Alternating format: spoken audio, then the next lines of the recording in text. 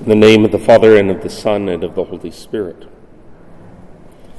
It's important for us to remember that we are not in this alone. We don't even simply have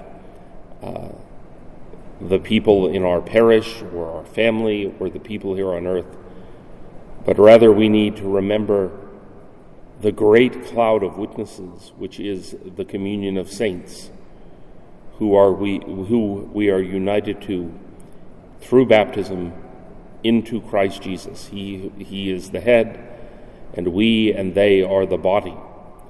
And so we have the saints in heaven to help us, to give us a good example, and to also pray and intercede for us.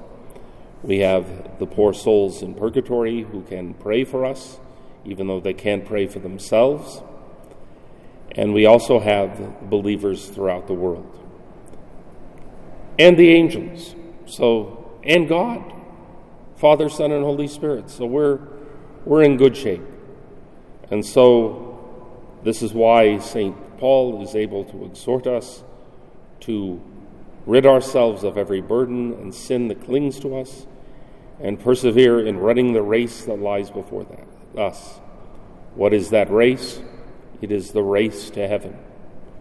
We need to keep our hearts and our minds firmly focused on this goal. In the name of the Father, and of the Son, and of the Holy Spirit.